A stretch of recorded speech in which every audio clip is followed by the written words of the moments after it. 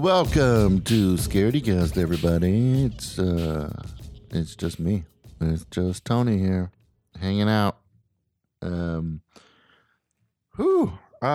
Sorry for the lack of episode last week. I was sick again when we normally record these, so we cannot record because I was dying in bed. But I'm okay. I'm all right now. I just have this period where I just like a good solid month or two where I have a cold that just comes and goes because I'll get sick and then one of my kids will catch it and then my wife will catch it and then I'll catch it again and then we just kind of pass it off between all of us for the, about 2 months straight. So it's great. But we're all okay now and we're here. I'm going to read off some of the weird and crazy news that has been happening lately. Kelsey is going to be jumping in here towards the end to share her bit of news. And then, we'll wrap things up. Episode 107, though, we will be back to normal. Kinda. I did a Instagram story, like a live story. I did a live stream late on a drunken Saturday night. And I got some of our listeners in there talking. And I asked on their opinions on some things that they'd like to see more of on the show, things that they would like to see less of.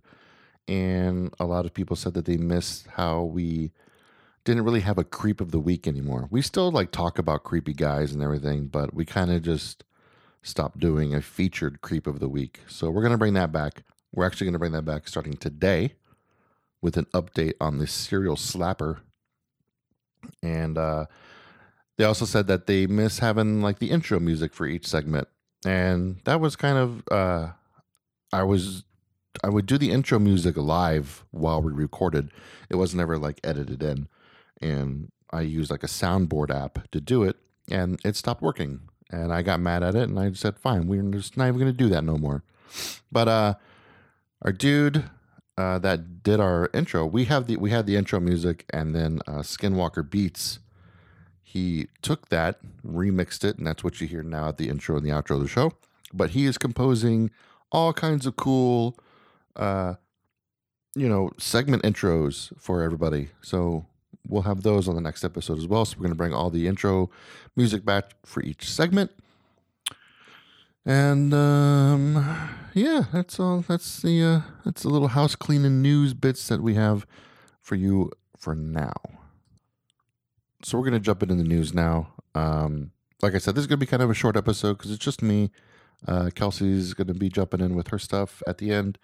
But like I said, episode 107, the next one after this, we'll all be together. Hijinks will be ensuing as always. And we should be back to normal, going forward. First off, like I said, dude, creep of the week. The St. Paul slapper, the serial slapper, has been found and jailed. He's been caught. He's been linked to 6 attacks since mid-December. This was super weird. like we said, just people would just be walking down the street and this guy would jump out of his car, run up and slap the hell out of him. But not anymore, as justice has been found. In St. Paul, the streets of St. Paul can rest easy tonight and walk freely. The St. Paul slapper is in jail. Police spokesman said it was just bizarre behavior. It's unclear what his motive was, but he never attempted to steal anybody's cars or anything either. He was arrested on January 20th in Minneapolis. And, however, he was released from jail. But they're keeping an eye on him, so don't worry about it. Don't worry too much. There was an employee at a Savers said that the man came in late in the morning and mumbled something to her. When she asked what he said, He started calling her cuss words. Ugh, the worst. I mean, just don't call people cuss words, especially in public. Yeah, this guy sucks. So hopefully there'll be a movie about him. Hopefully there'll be a Netflix documentary about the St. Paul Slapper. That's what I want. The Ted Bundy one is great and all, but let's get one about the St. Paul Slapper for real. We all know about Ted Bundy, you know. Moving on. Kyrie Irving, basketball megastar, actor from the his first feature-length movie was Uncle Drew. I don't know if you basketball fans out there watched Uncle Drew, but it was okay. What does basketball and Kyrie Irving have to do with Scaredy's cast and all that stuff? I'll tell ya. His next movie that he is signed up to get ready to do is about the oral history and experiences from other NBA players who have stayed at the Skirvin Hotel in Oklahoma City. The hotel is frequently traveled by NBA teams, but some players refuse to stay there because of its reputation of being haunted. The hotel has been open since 1911, and Kyrie Irving said that having his own experiences at the hotel, he connected with the idea of this movie right away. I've heard firsthand from some people that this hotel is actually pretty haunted. It's located, in Oklahoma City, like it says. And when NBA teams travel there to go play the Oklahoma City Thunder, a lot of players will refuse to stay there because of the weird shit that goes on there. So that's should be interesting. I'll watch it. I want to see that movie. All right. Moving on. It's hard to do here by myself, It's kind of lonely. There's a 3-year-old went missing in North Carolina. I have my own children, and I would lose my mind if anyone went missing. I wouldn't even know how to handle it or what to do. But thankfully for this family, a bear took care of the kid while he was in the woods. A 3-year-old boy was found alive in the woods of eastern North Carolina after he went missing for 2 days, and he spent time with a bear, he says. Now, this is what I'm going to say about this whole thing. So get ready. I'm about to flip this story on its ass. The little boy disappeared. He'd been playing with 2 other children in his grandma's yard in North Carolina. So he goes missing. 2 days later, he was found calling for his mother about a quarter of a mile away, about 40 to 50 yards deep into the woods. He was soaking wet, cold, and tangled up in thorn bushes. The rescuers had to go through waist-deep water to get all the way to the toddler.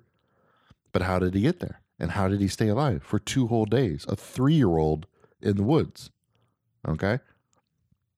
His aunt posted on Facebook and said he hung out with a bear for 2 days. She didn't say if it was the bear or was real or imagined. His aunt called her nephew's safety a miracle. In an update, they said that they shared a photo of the boy alongside a photo of a bear. Yeah, he just survived in these woods, and he talked about a bear. And this is what I'm saying. This is what I'm going to say, which nobody is talking about. I'm saying it was Bigfoot. I'm saying that Bigfoot took care of this kid in those woods. There's no way a 3-year-old is going to survive in the woods for 2 whole days at all. There's animals. It's crazy. Bear's going to eat this kid. He's going to freeze to death, all that kind of stuff. Okay, it's January in North Carolina. I don't know the weather there, but I'm assuming it's very cold. Anyways, yeah, I'm just saying it was Bigfoot. Bigfoot took care of this kid. So, hats off to Bigfoot. Or something. Maybe a weird wood forest hermit. I don't know. I'm saying Bigfoot. Guess what? I'm going to freak all of you guys out to let you know that if you have a big walk-in closet or anything, that somebody might be living inside of it. A student at the University of North Carolina found a man inside her closet wearing her clothes. After she repeatedly noticed that her belongings were misplaced or missing entirely, she thought that she had a ghost. She consistently locked her door, and there was never any sign that anyone had broken into the place. According to police, the woman heard a noise coming from her closet and opened the door to find a man living in there wearing her clothes. She thought there was a raccoon in her closet. She said she walked up to the door of the closet and said, "Who's there?" And somebody answered, "Me." Like, I would shit my pants and run from the house. I would. That's just me. And then the man said, "My name is Drew." And she opened his door, and there he was, wearing all of her clothes. Eesh. This girl at Haley. Oh no, this isn't the girl. This is a TV person from the news there locally. At Haley Fixler TV, there's a photo of the man in the closet. I don't know like why this girl stopped to just take a picture of this dude. He's posing like he's about to drop a hip hop album, but yeah, he's the man's in jail. Went to jail. He's breaking and entering, identity theft, larceny, possessing stolen goods, all that good shit. So check your closets, everybody. Especially the attic spaces. If you have one of those little weird attics in the closets, yeah, you never know who or what might be living in there. It might be a man wearing your clothes. I don't know. Guess who's a badass? I'm going to tell you. I don't think we know the man's name yet. But he's a runner in Colorado. Now, straight up already, people who run for fun and recreation, they're already badasses because they do those weird, crazy obstacle courses. And I can't do that. So these people are badasses. But this man was attacked by a mountain lion on a run in Colorado. And guess what this man did? Killed the mountain lion with his bare hands. Yeah, I know. Right? Talking to you guys listening to this right now who's imagining a man strangling a mountain lion to death with his bare hands. He was running, like I said, and a male mountain lion weighing at least 80 pounds attacked the man. He inflicted bite wounds to his face and his wrist before the tables turned, and the man managed to strangle the mountain lion with his bare hands. First off, this man should never have to buy his own drink in that town ever again. Anytime he walks into a bar, everybody should immediately be willing to buy him a drink. Second of all, this guy's getting laid a lot because this is the story that does it, Right? I mean, come on. The mountain lion. And he's killed it with his bare hands. That's the manliest thing that anybody's done. I don't know how long. So, there you go. That's all I got, though. I'm sorry that this episode is so short and weak. But Kelsey's coming up, and she's got her stuff. And then we're going to wrap it up. And then we'll see you guys next week back with a nice full-length episode. We'll get everything back to normal, back on track for you guys. We might have some new features coming up. I have an idea for I thought I was going to do just a different podcast altogether with this new idea, but I think I might make it part of ScarityCast. It might be, one day of the week you get this version of ScarityCast where we talk about weird shit in the news and everything, and then like at the end of the week you get the different thing I'm thinking about.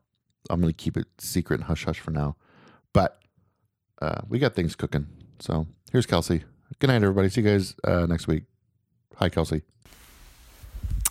Hey, ScarityCast. All right, so here is my crime story. Think about if someone was attacking you or was attacking someone you love. Like, what would you use to fend them off? Probably anything that you had by you, right? Like, or you would hope that you would think that quickly. Well, police say that a Texas woman used her granddaughter's scooter to defend herself against a pair of machete-wielding men wearing clown masks. So, of course, it has something to do with clowns again because they're always freaky as shit. So they attempted to rob her and her husband. And police say, and of course it's from Texas City, Texas. Like, you can't get more Texas than this. Police say Aretha Cardinal and her husband, Joseph Nelson, were in the driveway of their home last week when the men approached and placed a machete to Nelson's throat. Holy shit. So not only were they like attempting to rob them with machetes, but they actually had her husband with a machete to his throat. And then they say that he wrestled away the machete from one man while his wife grabbed the child's scooter from the driveway and used it to strike the other guy. So they tell a news station in Houston that the men try to run away, but the couple chase them, smashing their vehicle window with the scooter. And so the two suspects have gone to jail and were arrested on aggravated robbery charges. I feel like they should also be charged with murder charges as well. But like, how fucking baller and boss is that? So not only did these guys come up with machetes, which are basically swords, like modern day swords, slash like, I don't know, jungle type things that just take trees down. Like, they had it to the guy's throat. And then somehow he got away, which is insane. Like, I have no idea how he got away. And then his wife fucking just like hit the guy with a scooter. Like, those things are not light and they are metal. So I can't imagine that didn't hurt. But not only that, they also were able to basically mark the car by fucking busting the window. Like, that is... I would probably be so scared that I would just like shit myself, or I don't even know. I'd probably be dead for no reason because of a machete and just because the people want to rob them. But I guess that kind of makes me think, like, what would you want to have by you? Like, obviously, like, not a knife or a gun or whatever. I just wonder what our viewers would want, or our listeners would want by them. I think, if anything, maybe I would want... I don't even fucking know, like something really heavy, like a glass object or something that I could at least throw or do something like that. But yeah, pretty crazy stuff coming out of Texas. They're all, they don't fuck around in Texas, that's for sure. Now it is time for our alien story. All you scaredy cats out there. So obviously we're always asking, are we alone? Are we really the only planet out there with life? Like, and we always say, like, we can't be. But then when someone comes forward and talks about their alien experience, where it's like, oh, they're crazy, they smoke too much pipe or whatever. But this story is coming out of Mississippi from the Gulf Coast. So after 45 years of keeping it a secret, even from his own family, a guy in Mississippi, when his health was declining, he said that he wanted to write a book and leave his legacy, and that he was now ready to tell the story of the event that would change his life forever. So in 1973, this man, Calvin Parker, he was 19. So he was a hard worker, just wanted to build a home, raise a family. But these were all derailed during a fishing trip. He said that a real bright beam appeared all over us, and it kind of blinded us for a second. And when I got my vision back, I seen, his words, not mine, I seen 3 bulky looking creatures coming towards us. Ever since he said seen, sorry, I just felt like I had to read the rest of it in a Mississippi accent. Now, I don't know who he is with. He must have been with some buddies or something. He was on a fishing trip. And so he tells you, because of this night, he spent the last 45 years in hiding, scared to face the curious and unrelenting public eye. But after suffering a stroke and having 2 open heart surgeries, holy shit, how is he still alive? In a rare interview, Parker is recounting that the night that changed his life. So he says that they pulled up and noticed there was posted signs there. And then he also noticed some blue hazy lights reflecting from his back. So out across the water, and they were reflecting off the water. So he stood up thinking that he was going to jail for trespassing or whatever. Then he turned around, and about that time, his friend Charlie stood up and turned around as well and noticed the blue lights were coming from something different than what they thought it was. They knew it wasn't a patrol car, and they still couldn't quite make it out. So they're still kind of weird. So just north of where that shipyard now sits, Parker and his fishing buddy, who was 42-year-old Charles Hickson, would do anything but fish that night, which is weird that 42-year-old's going fishing with a 19-year-old, but whatever. So they saw 3 bulky looking creatures coming towards us. They say they were like anywhere between 4 and 5 feet tall, built like football players. So this is definitely different than your normal alien story. Usually you think that they're all long and skinny with big heads, but this one says that they're big. I noticed they kind of moved mechanical wise and they were floating off the ground. But by the time that they stood up and turned around, they were there on all of them at once. So 2 of them got a hold of Charlie, his friend, and 1 of them got a hold of Parker. And he's like, instantly, he felt like he got relaxed. So maybe they have like some kind of, I don't know, like way to kind of get into your brain and close off your receptors or whatever it might be. So then he's kind of recalling that he was brought to an examination room with the big old ugly creature that brought him in.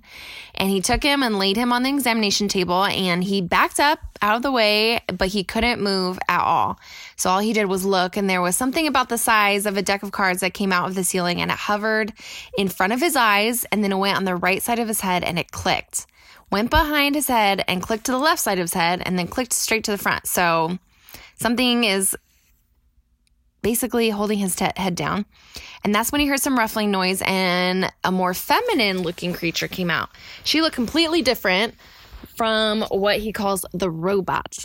The other one was kind of feminine. She had regular fingers and came over and pinched him on the cheek. And then she took her finger and ran it down his throat and got it behind the thing. He said, and got it behind that thing that hangs down back there. So your epiglottis. And tried to come up in nasal cavity, and that's when it started hurting. He started choking, got scared, and she kind of telepathically told him, don't be afraid, we aren't going to hurt you, even though she's sticking what obviously is a long-ass finger down his throat, up through his nose. And then with those, Parker said that the aliens dropped him back off on the bank, frozen in fear. They didn't want to let anyone know what happened to them, but they had to tell somebody, so they called the sheriff's office, which doesn't even fucking make any sense. Oh, you don't want anyone to know, but you're going to call the police in a small town in Mississippi? That sounds like a great way to end up in the loony bin. So when he called, they say, like, okay, what happened? They say, we got picked up by a UFO. And then they just laughed at him. So let's see. So they were trying to say that they really got taken by aliens, and then they were even interrogated, and then what they heard next was proof enough for them that the 2 might not be lying. So Ryder says they was upset. I figured they say we got these guys fooled, but that boy was especially upset. You can't make up that kind of fear. So they took lie detector tests and they passed, which I'm not really a huge fan of lie detector tests anyways. But ufologists and researchers flew in right away to interview and hypnotize them, concluding that they did experience something traumatic, and the 2 were even sent to the Air Force Base. So going from not telling anybody to like, it was like a big media circus or whatever. They go to the emergency room, get tested there, and then they're saying like, wait a second, they really did see a UFO. But basically, it's just them talking about their encounter, and like you can't really pin everything down. And now he plans to buy a houseboat with his wife and live on it. So that's basically a story from Mississippi. I don't know how you can say like, oh, I don't want anyone to know my story about being abducted from aliens, but then you go to the police and they tell like the Air Force Base, and then all this media comes and you tell your story, and now you're telling it again, saying like, oh, I want people to know my story now, when people already do know. But it's very interesting that he would describe them as big linebackers. So, I mean, that's totally different than any kind of alien versions that I've ever seen or that has been detected in like, or not detected, but reflected in movies or other accounts. So, I mean, who knows? Maybe he was drugged by his friend and then he raped his mouth and that's what felt like it was going up his nasal cavity. I mean, it is weird that a 40-year-old was fishing with a 19-year-old. So there might be some weird stuff going on. And it is South Mississippi a long time ago. So it might have not been as talked about. But yeah, so some guy's coming clean on his alien encounter, and I hope that he can sell lots of books. Or he can listen to Scaredycast. If he's listening down there in Mississippi, go ahead and call in a Scaredycast. We want to hear your version of the story, get you the media rounds, give you the recognition that you deserve.